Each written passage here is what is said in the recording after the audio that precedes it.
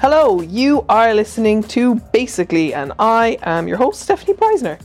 On this week's episode, okay, I don't know about you, but I hate anything to do with money. I don't understand it.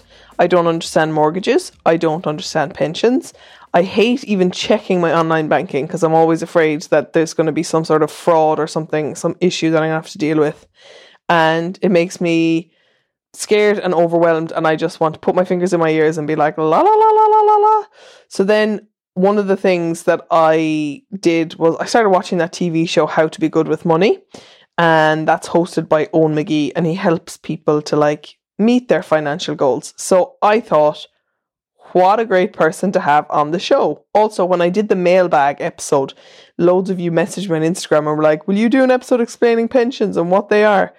And so I took those questions, pensions, taxes, COVID payments, and I put them to Eoin McGee in this episode. For those of you who don't know, he's a personal finance genius, and he has a financial advisory company, and he's great. And he also has a book, which he'll talk about in this episode. So if you want to know about taxes, COVID refunds, pandemic unemployment payment, pensions, mortgages, first-time buyer schemes, he is the guy to listen to, and we're going to talk to him now.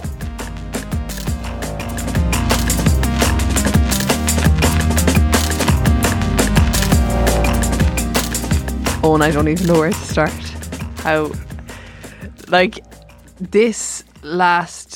So I've always not really understood stocks and shares and money.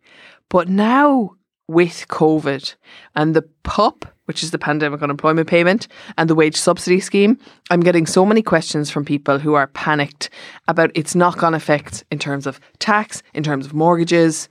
Can you just explain money? Just like that. Like that. And also mortgages and tax and pensions. Thank you. Okay. I'll run away with this one now. I know you have a book and we'll read that too, but if you could just give us the Cliff's notes.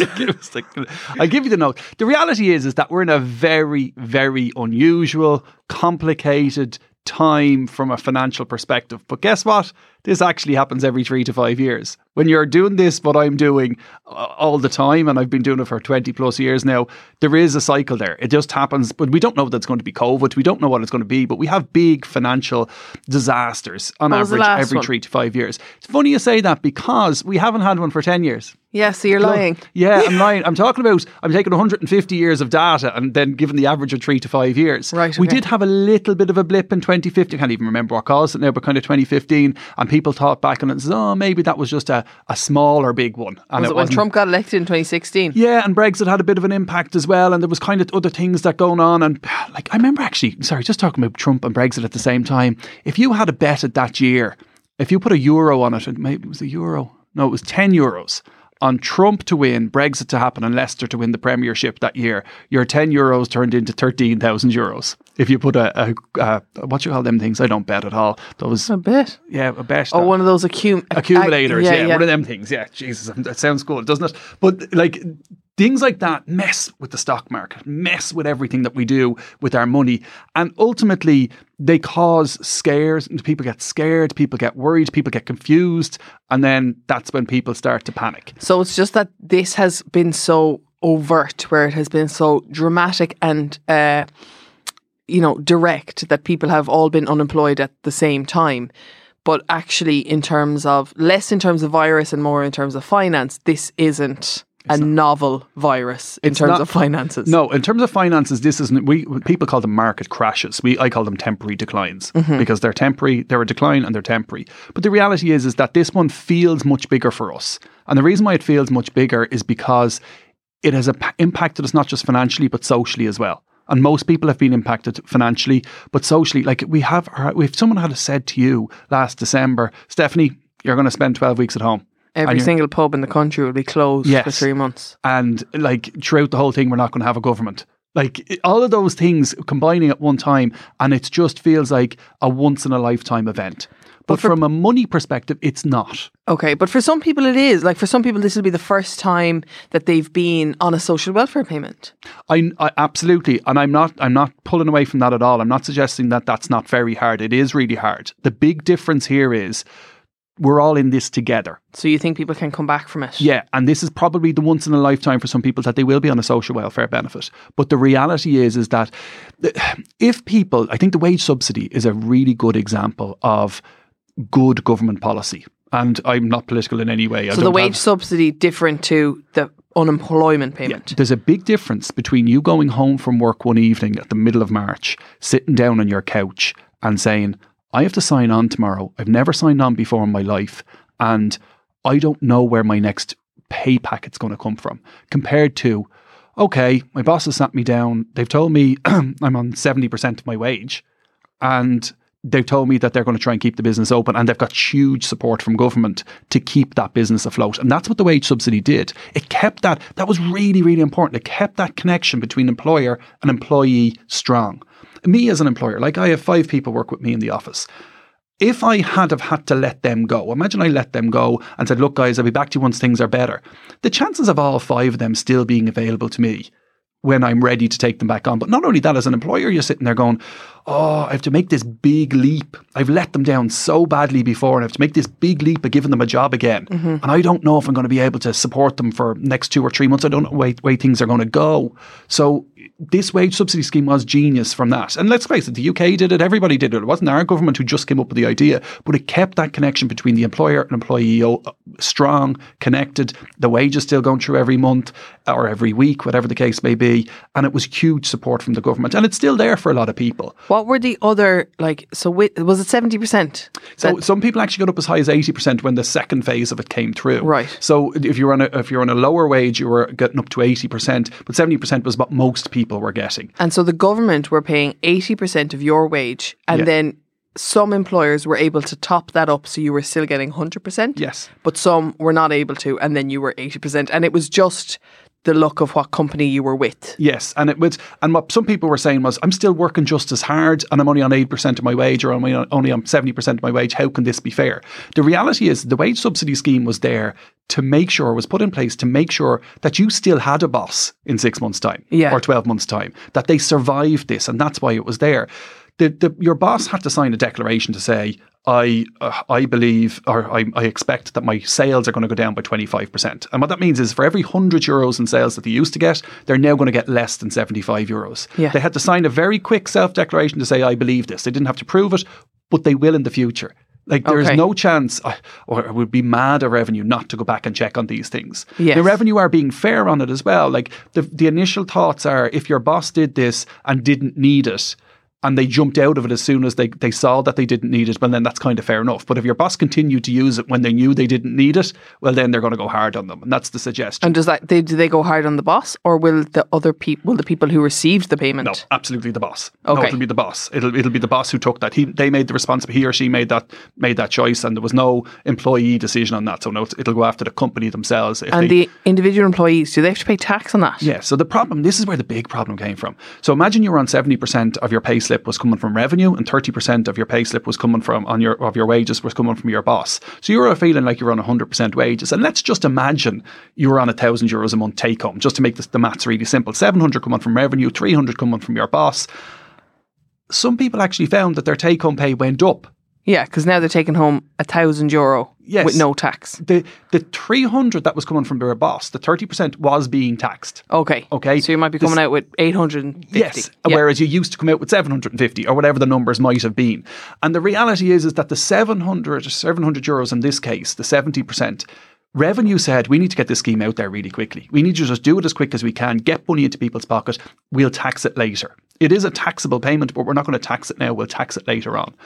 And that has caused confusion for a lot of people because, as you said, there's loads of people who went into social welfare who have never been on social welfare before. People don't realise often on maternity, that's a taxable payment. They don't realise that the tax is not being collected in real time, was the words that revenue used.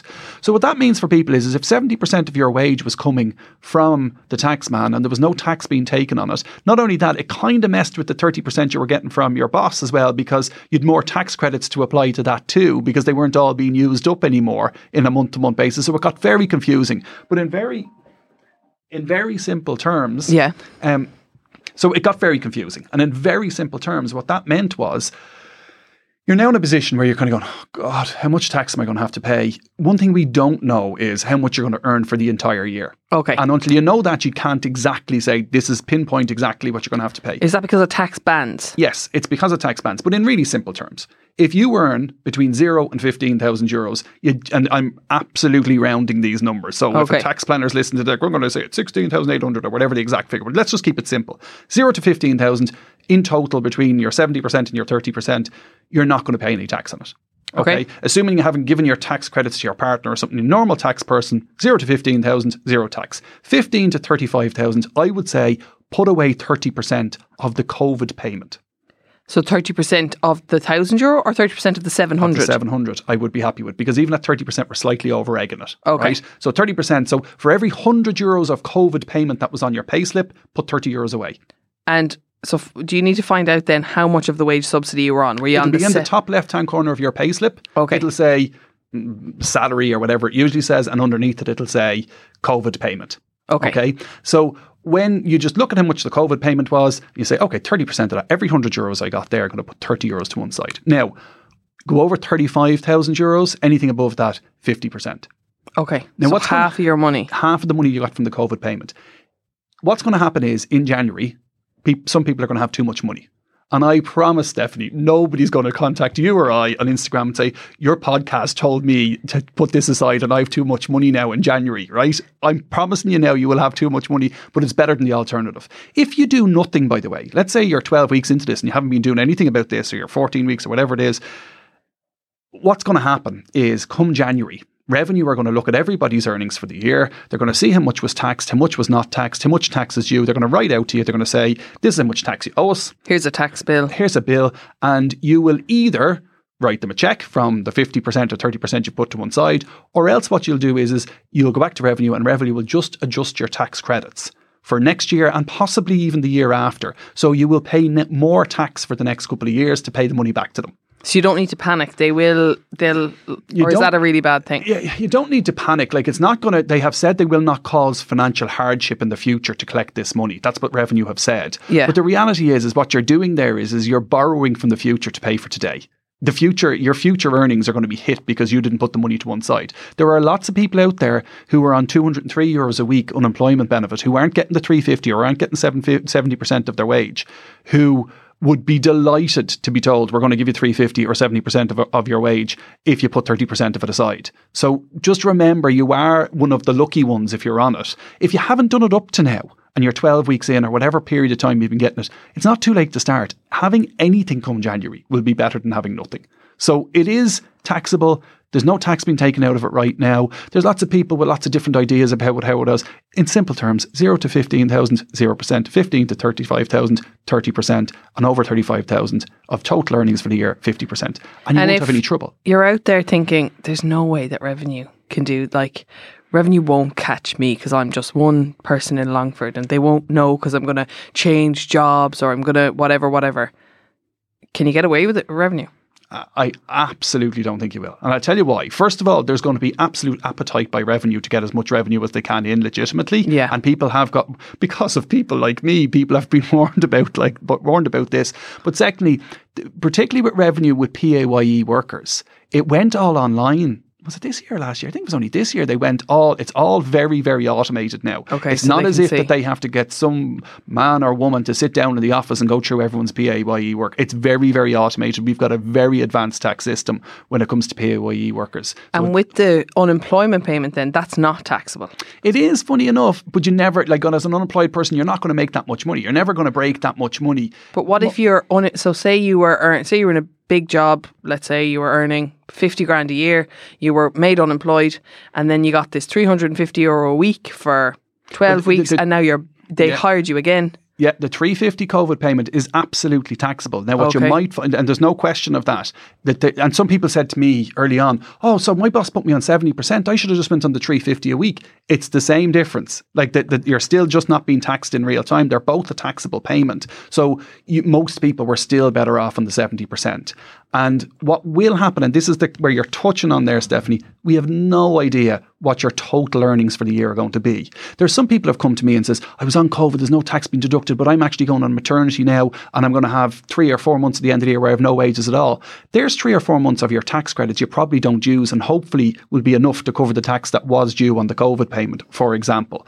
Or if you get let go entirely for the last couple of months of the year, because the tax credit system in Ireland, the way it works is we say you've got X amount of credits for the entire year. And if you're paid 52 times a year, as in once a week, we divide them by 52 and we assume you work equally every week. Or we divide them by 12 and assume you work equally every month.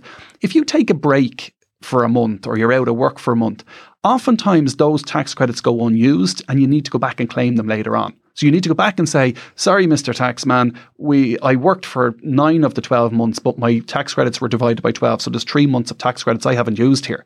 And people often get confused about what is a tax credit.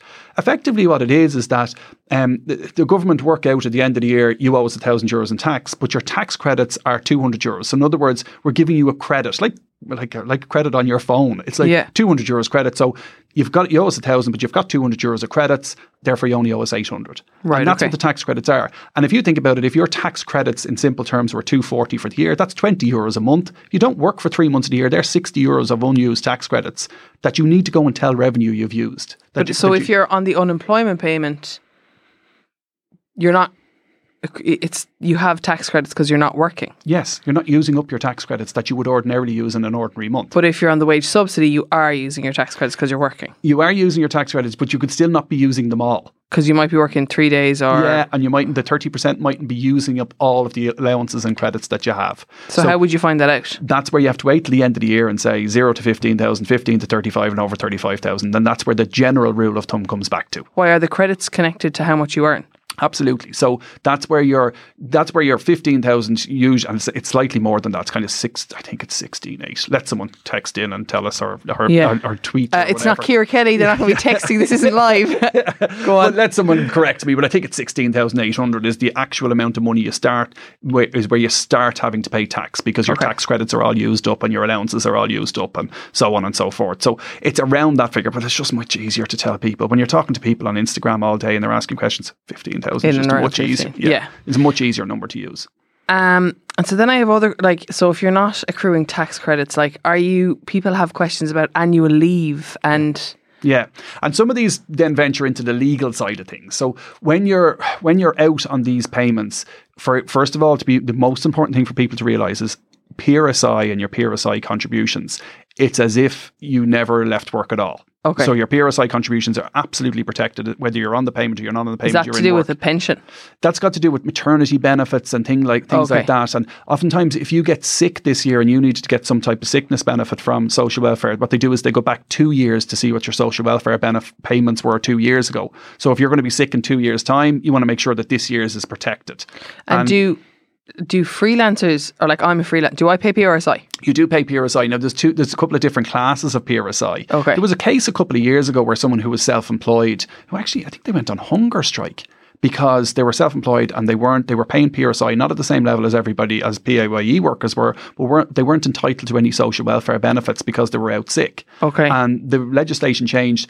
The last government, we call it the last government now, last government, the Fine Gael government, they did try to equalise self-employed and employed people from a social welfare and tax benefits and everything. They tried to bring the two of them in line with each other as much as they could, and they'd made a lot of progress to that. So some of the benefits are different from a social welfare perspective. The thing for everybody to remember, though, is social welfare existed before COVID and it'll exist after COVID. And where you are in financial hardship, you go to your local Intrio office and you explain your case, and if you are in financial hardship, they will recognise that and they will come up with some type of social welfare benefit that you're entitled to, because that's what social welfare is for. People think that PRSI is tax. It's not. It's pay-related social insurance. So you pay it so that you can get it back when you need it. Yes. And even down to things like, one of the things people often don't realise is, and you sometimes see this, right? Say you've got a couple who are madly in love and are together for 10 years and one of them gets terminally ill. You'll often hear that they get married. Now, I'm absolutely sure that's because they're madly in love with each other. But it also means that because they've been paying PRSI, when that person dies, their widower will be entitled to a widow's pension, which is around €1,000 a month because of the PRSI contributions they've been paying. So I'm sure it's love, but it might be money as well. That is the reason why they get married. Right. But there's lots of social welfare benefits that people aren't aware of. But the big one and the catch-all is if you're in real financial hardship, go talk to your Intrio office and they will be able to find something. And this is the catch-all for everybody who's caught in this situation at the moment. And everybody's circumstances are different. You can accumulate holidays. People often talk about my break in service if I'm if I'm temporarily laid off. There were some rule changes around legislation. I don't want to get too caught on the legal side, but there were some real changes around legislation around the idea of when you can claim redundancy. It used to be if you were temporarily laid off for 4 weeks, you could then jump in and request redundancy. They said during the pandemic that can't happen because employers were very worried that have people temporarily laid off and they get a whole pile of people coming at them. Yeah. But overall, wage subsidy has been a tremendous success in my opinion because it has kept the connection between the employer and the employee there. There are some issues with tax, but you know what? Hopefully most people got their wages or as much of them as they could possibly get or their employer could afford to give them. And it has worked very well because a lot of people have been saved that trauma, and it is trauma, of sitting at home going, I'm not sure when I'm going to get paid again. Like you're a freelancer. You know when a job finishes and you're kind of going, what is next? And how does that feel?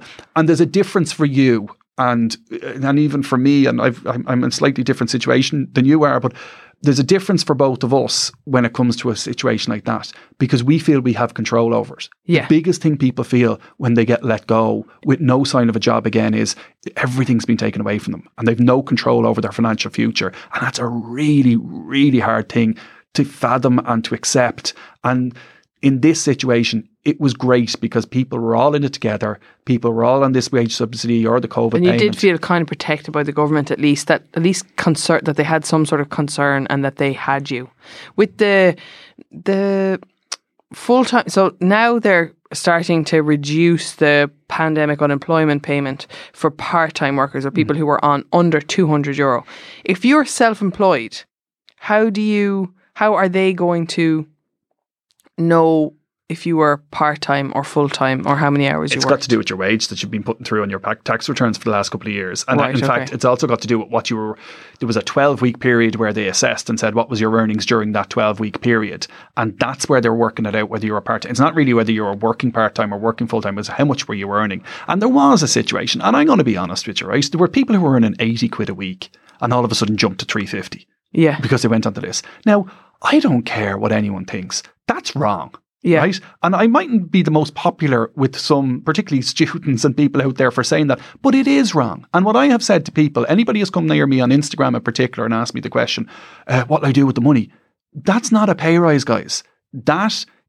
I would be shocked if they don't come back looking for it at some stage. Yeah. But what I would suggest you do is take the extra money, put it to one side, and if nobody comes looking for it in the next 2 years, go on holidays in 2 years' time with it. Yeah. But don't go spending it now. Don't get used to it. Don't do anything else with it. And I think the only people in society who would think it would be wrong to chase those people to get that money back would be the people who got it. Yeah. I can't see anybody else being able to justify saying, no, it was good of them. We were in the middle of a global pandemic. We were on our knees financially and little Johnny and little Mary got a pay rise from 80 quid a week to 350 quid a week. And you know what's awful about that? But the horrible thing is if you have Johnny and Mary and they're twins and Johnny's boss decides to lay him off and get him to sit on his couch playing the PlayStation for the next 3 weeks or 3 months. He gets 350. And Mary works in a chemist and was needed by society and stays on her 80 quid a week. Like, that's not fair. Yeah. And I do think Revenue are going to look for ways to get money back from wherever they can.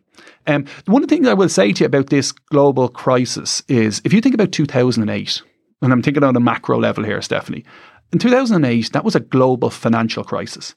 Yeah. Banks didn't trust banks anymore. So it took a long time for that trust to rebuild again, that they would be willing to share money or lend money to each other because the trust was gone completely. Do you think this is different? This is totally different. This is a medical crisis, and taking the humanity out of it, and I'm not a doctor, right, but taking the humanity out of it, and yes, people have died and that makes it a much more horrific. But the reality is we will get a medical crisis or medical solution for this crisis at some point. And when we do, from a macro level, all the big companies, all the banks are ready to lend again. Everything is going well again. it's how quickly we recover financially from this is based on how we got through it as individuals from a micro level. So the fact that we didn't sit in our couch going, I don't know when I'm getting paid again, and we still had confidence in our employers and we were still getting our wages in once a week and our government supported us means that hopefully we go back to work, and when we're back working fully and back on wages again, we spend. And that's what's required. But does it not mean that, like, obviously some businesses won't come back, but also that, like, we have to pay back that money? Like Johnny and Mary got that money and now we're going to have to pay it back, and we're going to have to go back into austerity, you know? We will, but you know what it is? The reality is that we are good as a country. 2008, 2009, 2010, we were one of the worst hit countries in the entire world. And we really proved ourselves that we stand over our debts and we pay them back as a government. And therefore, people have confidence in us to give us money. Money is very, very cheap at the moment. The European Central Bank has said, we will print you off whatever money you need, guys. Just take it. The Germans are borrowing more money than anybody else is right now because they're using the money to pump it into their economy and make it work for them and to get people back at work. It's not unusual. Like, you could see something like happening. I think it was in 16 or 17, the UK paid back a 100-year bond for the war. And they paid it back. They had a bond over 100 years. And that type of thing just means that the money becomes insignificant in terms of the repayment. But we are good boys as a country. We borrow money and we pay it back, and people know that. It's very cheap. And that stands to us. And that's why I think that this recovery will be hopefully quicker, provided at a micro level, provided that you and I go back out, back into society, back spending our money and get the economy going again. I want to talk to you for a second about UX design. UX means user experience. It's about how it feels to use an app or a website. So when you use an app, if it's got good UX design, you're not even going to notice it. But have you ever used an app that is just incredibly difficult to use and it's just so frustrating? That's poor UX design. And the UX designer is like the architect of the website or the app development. It's their job to plan every single part of the experience to make sure that someone who uses it finds it seamless and fun and easy to navigate. UX design is an exciting, creative and fun job that's actually really in demand at the moment. The UX Design Institute offers unique university credit-rated online courses in UX. It's a professional diploma and it's internationally recognised. If you'd like to learn more about UX, or you're thinking of changing careers, or you just want to get into that sort of design, visit uxdesigninstitute.com/basically.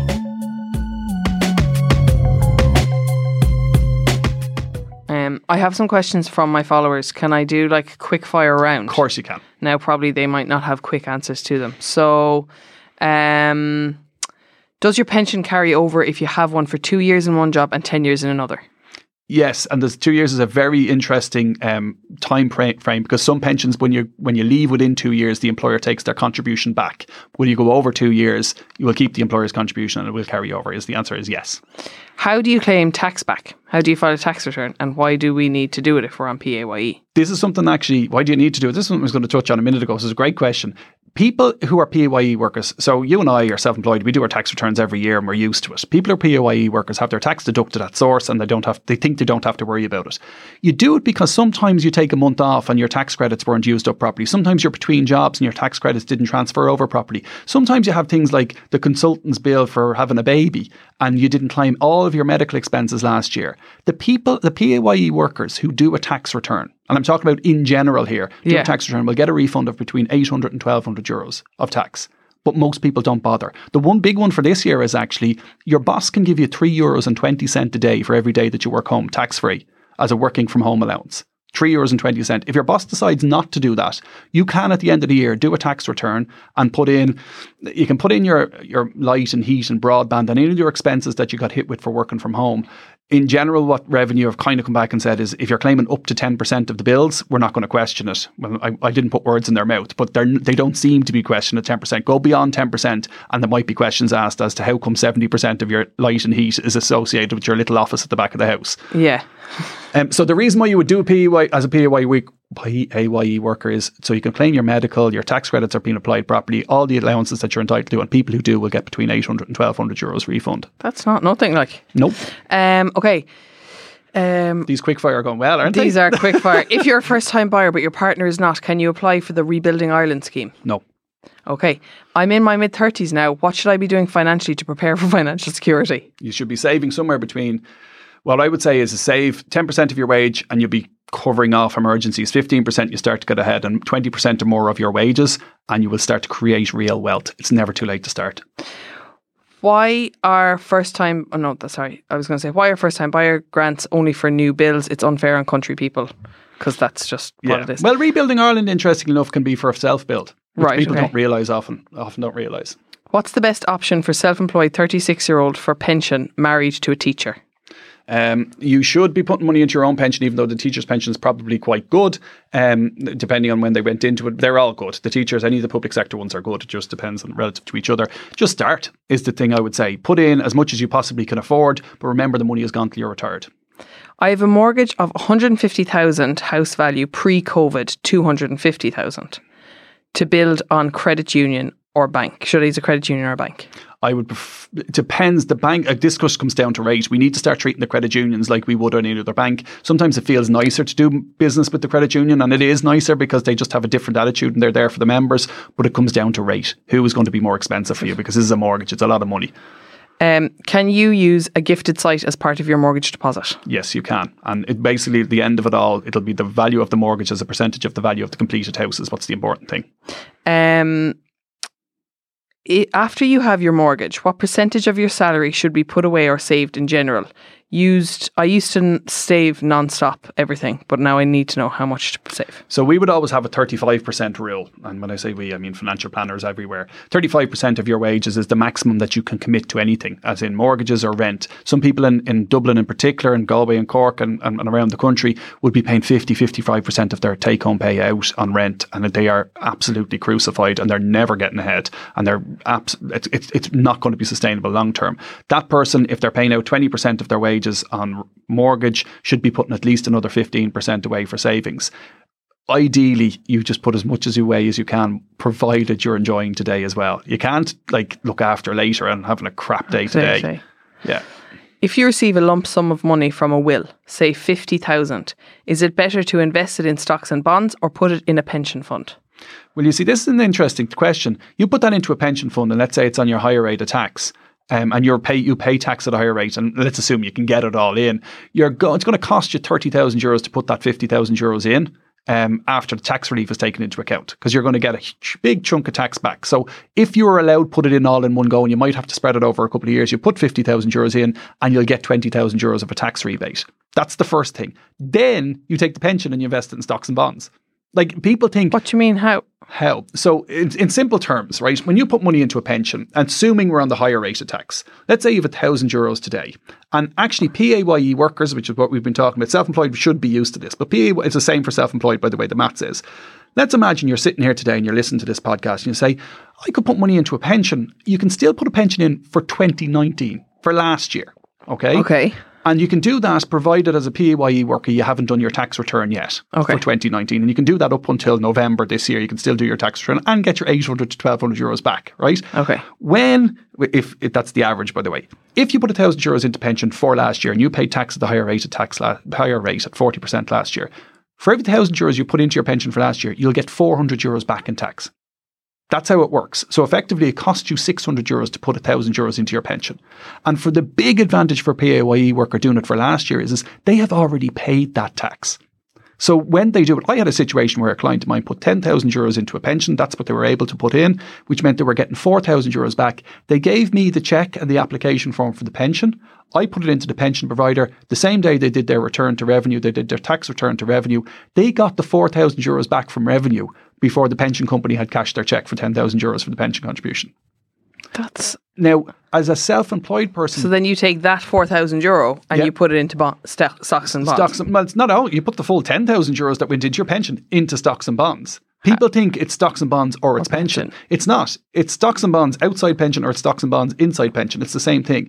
Self-employed people might be a bit confused by that because what happens with them is they're... But say this person isn't self-employed. Say they're not self-employed. In terms of... And I'm talking about the tax rebate thing of 400 euros or 4,000 euros. Self-employed people had a tax bill of 10,000 euros.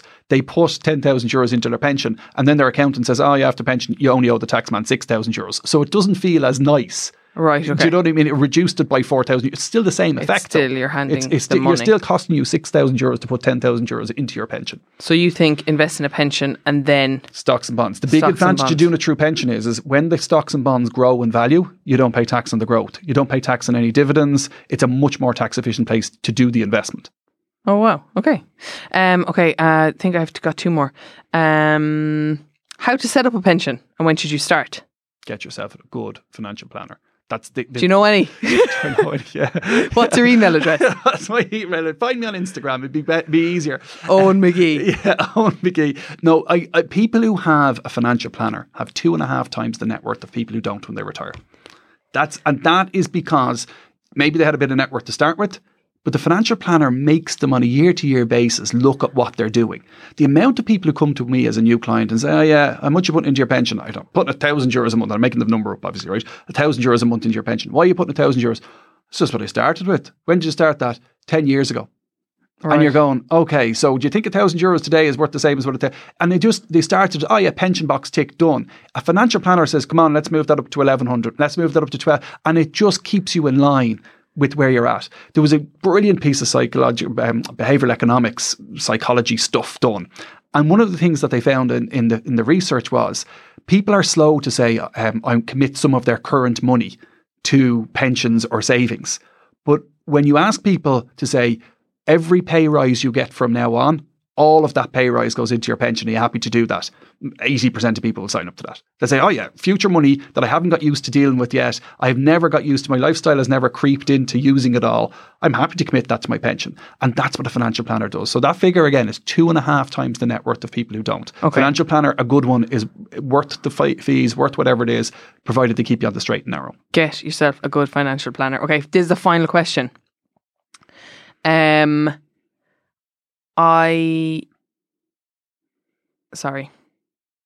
If I need to use money that is for saving, for a deposit, is it better to withdraw from my savings account or to not save less and use it from my paycheck that month? No. Save.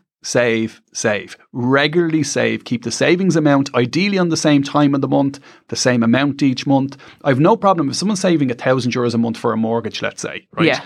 And they then, towards the end of the month, throw an extra 300 quid at it. Fine. But I want to see the 1,000 euros a month going in religiously every single time. I don't want to say, 500 came out, I only put 500 in that month. I want to see a consistent 1,000 euros a month. If you then come along and say, oh yeah, I was still miles away from buying my house or whatever it is, and in July I took 2,000 euros out of my savings, that's fine, because the bank looks at that and says, you know what? They're not going to do it next year if they haven't got the money for the mortgage, because I can see that this person has been consistent the whole way through, has always saved their 1,000 euros. One of the big questions that people often ask me is, how much should I be saving if I'm looking for a mortgage? Mm-hmm. You need to get onto a mortgage calculator and just Google mortgage calculator. It doesn't matter if it's in dollars or anything. The numbers are still the same, right? Mortgage calculator, and find out the house that you want to buy or the apartment you want to buy, how much of the mortgage repayment is going to be on that? And let's imagine again, let's use this 1,000 euros. Imagine the mortgage repayments are 1,000 euros a month. You need to save 1,300 euros a month, 1.3 times whatever the mortgage is going to be. To show them that you can pay that back and still have a life. Yeah, what you're actually showing them is not they're not really worried about your life. They have other calculations that worry about your life, right? But what they're looking at there is you can afford the 1,000, but if interest rates go up, you'll still be able to afford it at 1,300. Yeah, right. Okay. So they want to see that. Now people go, I can't save. Sure, I'm paying rent. If you're paying rent of 800, they take that into account. Take that in. That comes off the 1,300. Right. So you save 500. You do your rent of 800. Okay. So it's really important. Now sometimes people, and there was a question there a minute ago, it was about rebuilding Ireland, but sometimes people look for these things called exceptions when they're going for a mortgage. An exception is I don't have a 10%. I don't have 20%. I'm a second time buyer. I don't have a 20% deposit. Will you give me first time buyers? Yeah, first time buyer status type of thing, and let me borrow 90% and I only need a 10% deposit.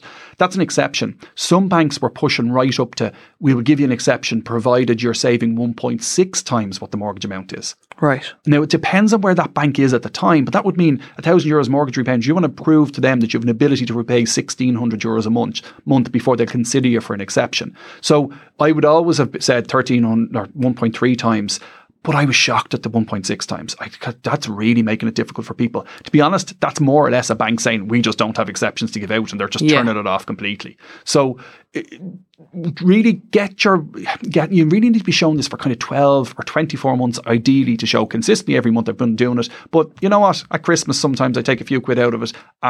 In July or August for holidays, I take money out of it, and I won't do that anymore. Don't go mad. Don't be throwing it in and taking it out. Once, maybe twice a year is acceptable. Set up a pattern that they can definitely see. And you know what? It's really nice when you see it in your current accounts, mortgage savings or deposit for house savings, and it just really stands out.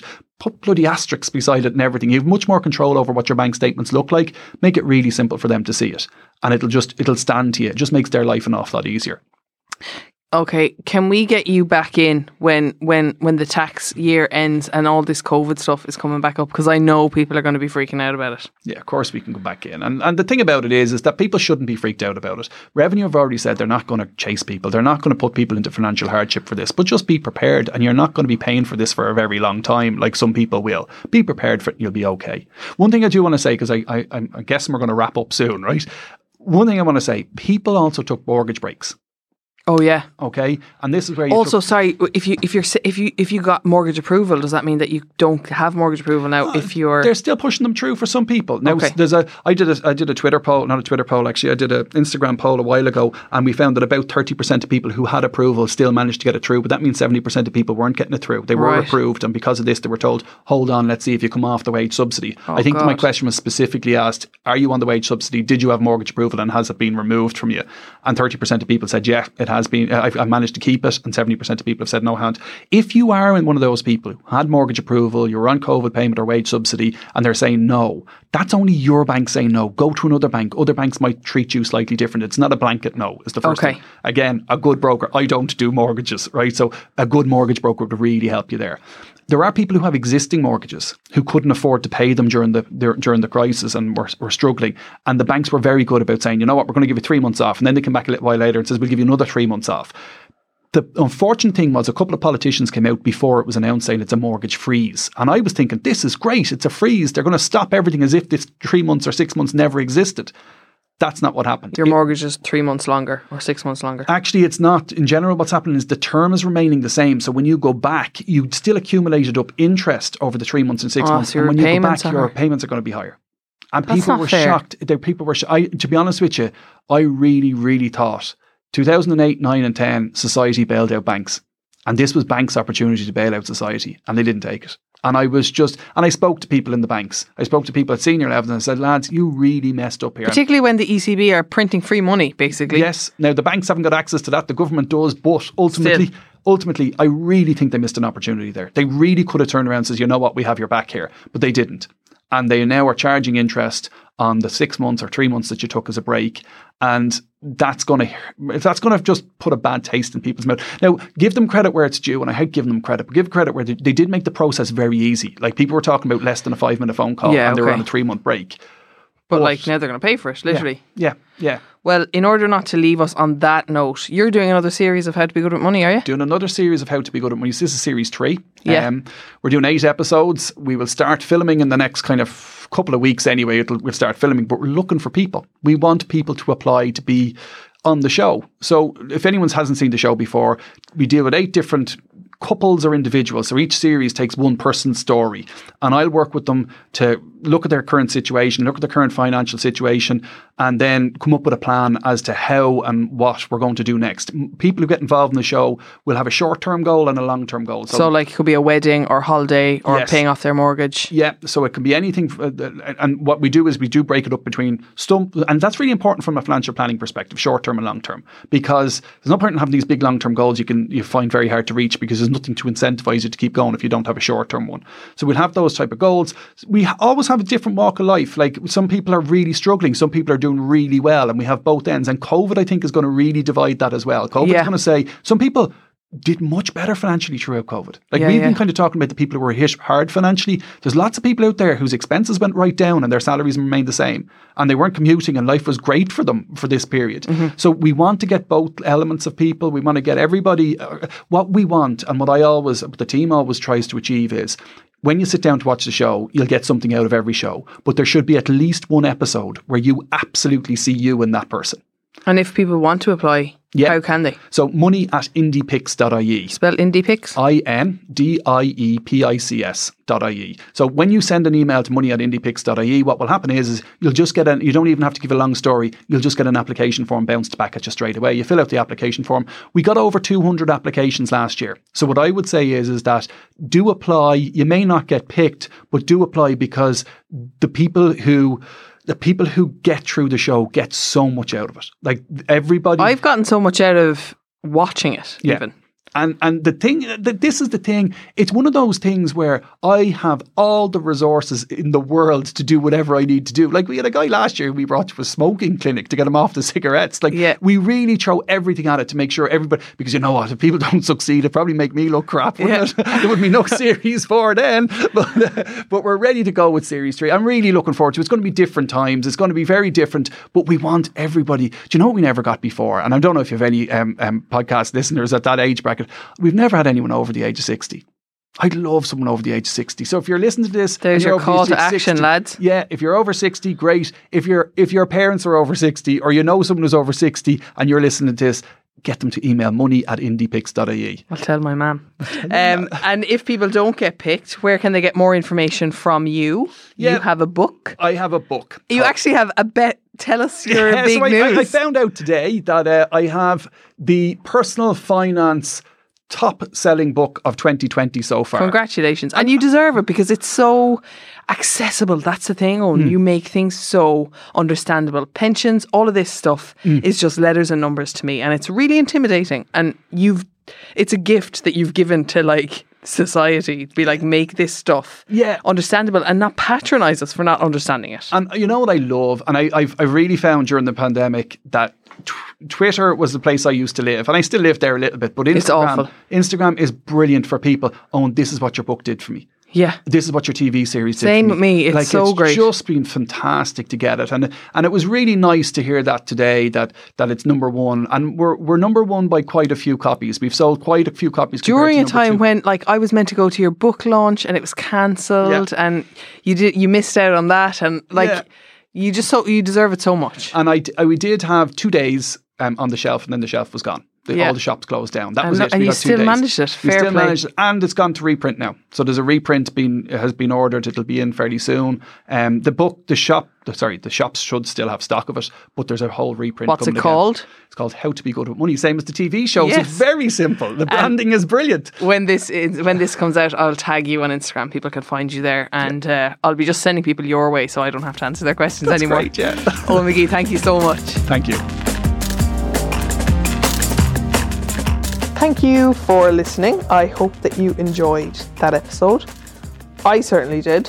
I do recommend that you pick up that book or watch the show How to Be Good with Money. I'm sure you'll get it on the player. And maybe it'd be really fun if you guys applied for the show. Then I could say, when you make your millions, that I could ask for a cut of it. Thank you for listening. If you enjoyed the show, I would really appreciate it if you would like it on wherever you get your podcasts, or rate it. Or actually, the best way to help me is just to tell a friend about the podcast, share it on your Instagram, just to get the word out there and get some support. I do really appreciate it. Our graphic design is by Cathal O'Gara. I was edited and produced by Alan and Headstuff Network. Our music is by Only Ruin. Thank you again.